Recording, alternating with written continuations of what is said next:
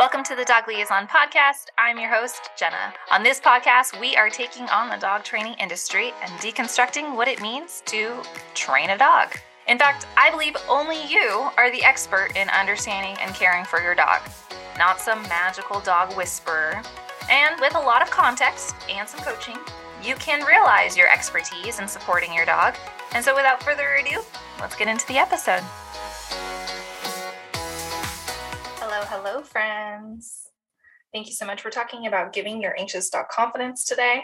One of them you can apply to every dog. I think it's just a good policy. It's a good way to live your life. I really want to get into specifically the anxious dogs and instilling their confidence, because how you build up an anxious dog's confidence and how he perceives the world, how he perceives himself, and most importantly, how he perceives his abilities. When you are thinking about the anxious dog, there are some subtle differences in how you would address a dog's confidence if they're anxious versus, a normal, I hate that, normal dog, but a dog that is not facing chronic anxiety. Yes. I think one of the things that we need to address is that when we're instilling confidence, there's a lot of different angles to look at this. It's not just that the dog has to be more confident in the actual task at hand. So it's not just like he needs to be more confident in how to solve this food puzzle, or, it's not just like a minute scale. There's a grander scale outside that we also need to be talking about the confidence.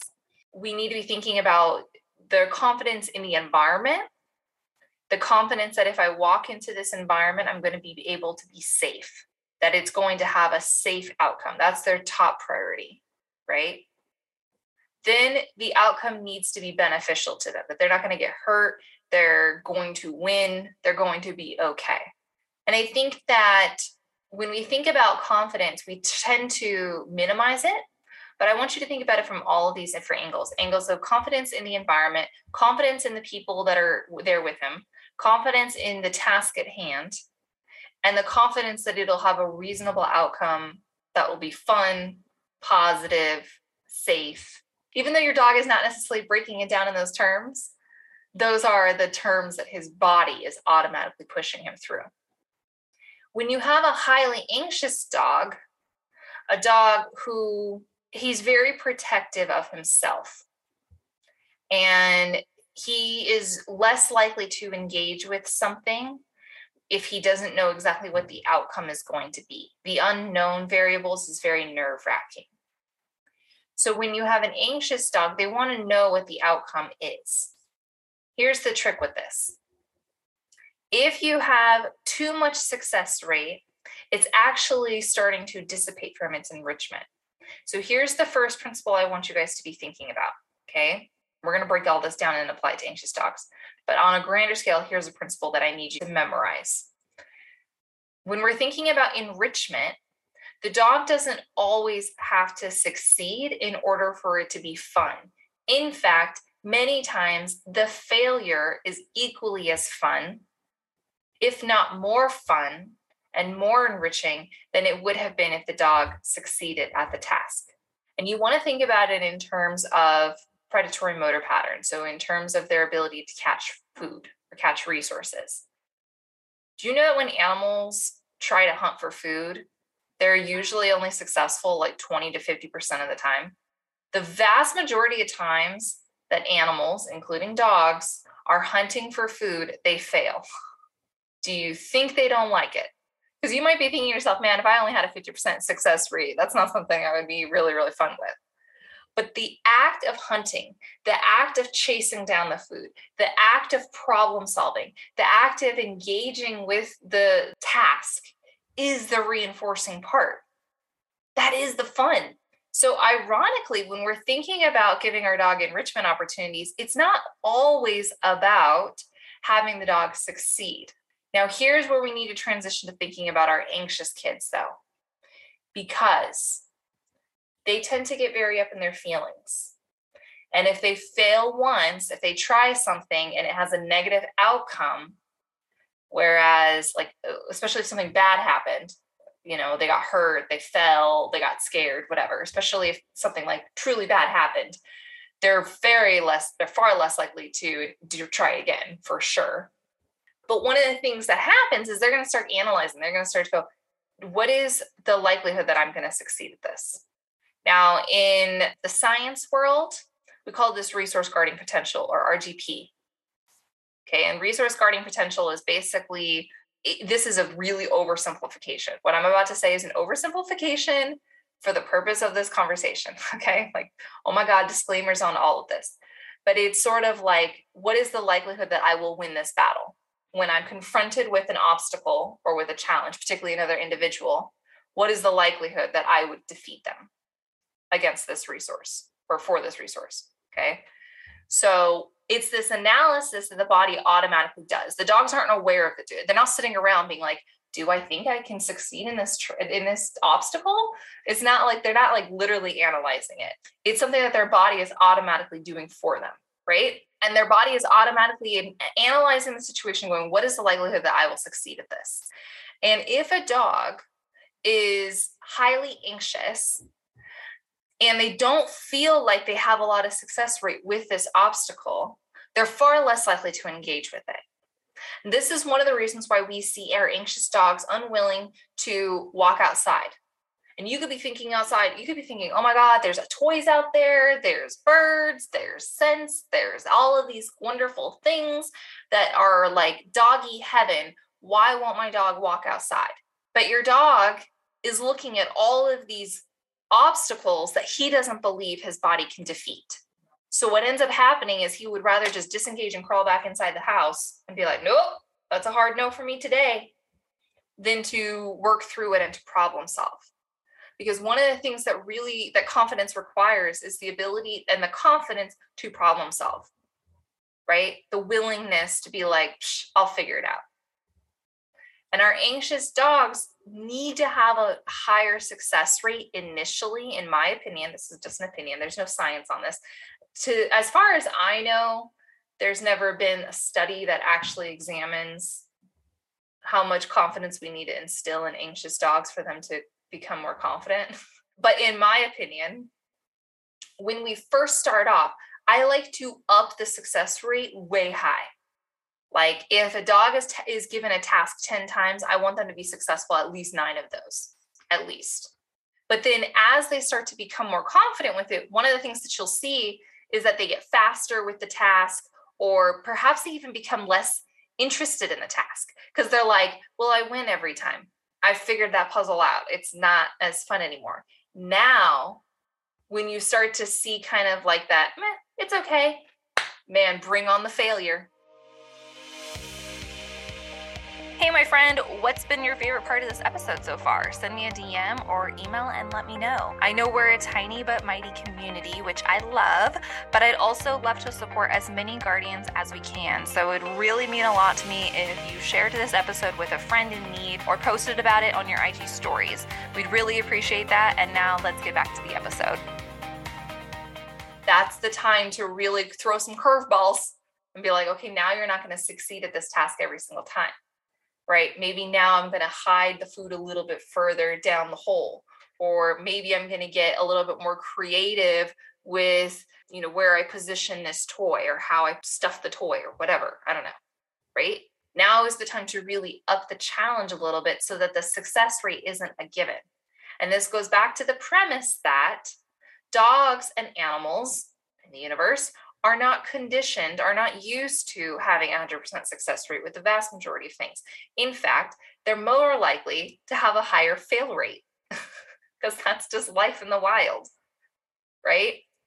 And so that doesn't necessarily mean that they can't get that dopamine kick, that they can't get that serotonin surge. It doesn't necessarily mean that it's not intrinsically enriching simply because they did not win the task.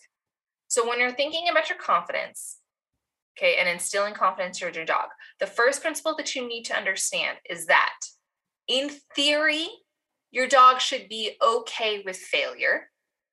But initially, when you're instilling that confidence, give your dog more opportunity to succeed. And then as you start to see that confidence build, throw in more curveballs. That's the first principle you need to be thinking about. The second principle is something called the Goldilocks effect. The Goldilocks effect, I first heard about this by an author named Daniel Pink. The Goldilocks effect is the not too difficult, not too easy, but just right. Not too much, not too little, but just in the middle. And the Goldilocks effect is something that you can apply to every single piece of and component of your relationship with your dog. When it comes to enrichment, when it comes to training anxiety, when it comes to creating patterns, when it comes to thinking about how much training your dog can handle in a certain day or in a certain week, like as far as quantity, when you think about what value treats to you. I mean, the Goldilocks effect is a principle that you can start to have in the back of your mind for every little freaking thing.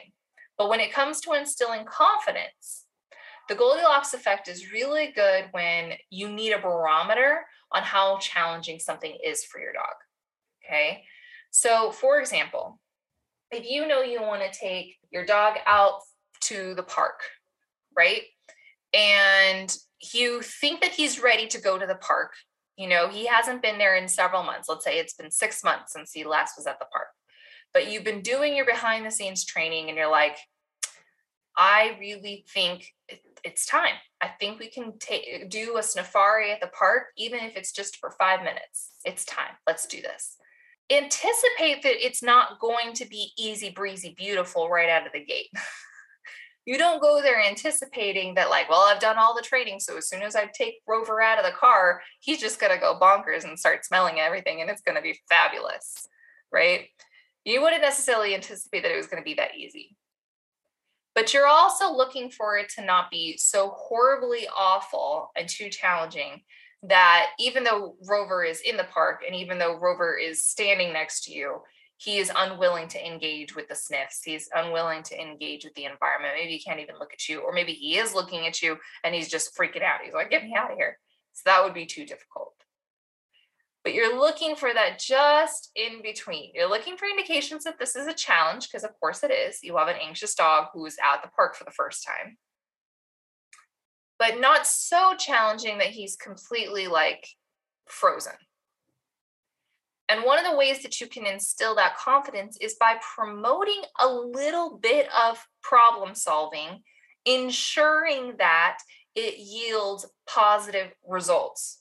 This is a tricky concept because I'm talking very conceptually here, okay?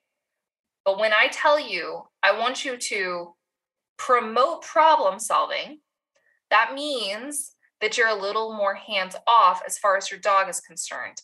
However, when you promote that problem solving, you are ensuring that your dog has a successful experience, which is to say he likes the outcome, he gets the treat, he gets the whatever, he gets whatever. The outcome is what he desired, because that will help him build confidence until you can start to remove some of that win rate and you can start to methodically integrate some fail rate on purpose. So the Goldilocks effect is the second principle that I want you guys to carry with you.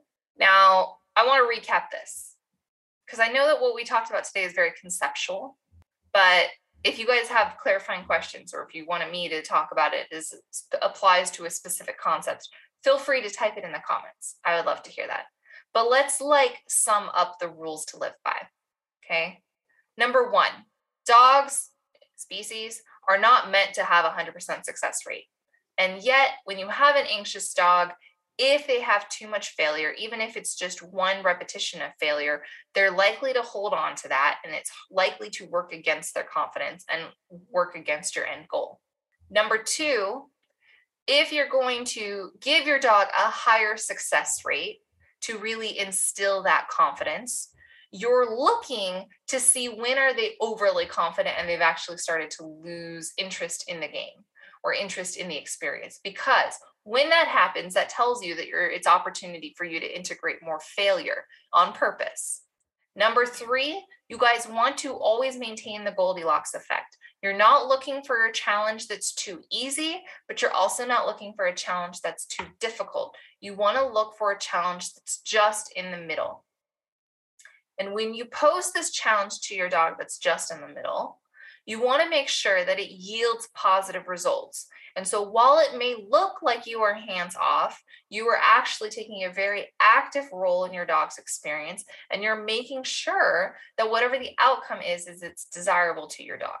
I think this is a really great conversation. I hope that you can take these concepts and apply them and have them, store them in the back of your mind. Bye, guys. We hope you enjoyed this episode of the Dog Liaison podcast. If you did, it would help us tremendously if you subscribed to the show, left a review, and or shared with a friend. You can either post on your Instagram stories, make sure you tag me if you do, or send it directly through an email or a DM straight to a friend, letting them know, hey, this episode really made me think of you. Info on how to work with me and the Dog Liaison team is linked in the description box, or you can go to getacalmdog.com. We look forward to having you in the next episode. Until then, give your dog a treat for me, and we'll talk soon.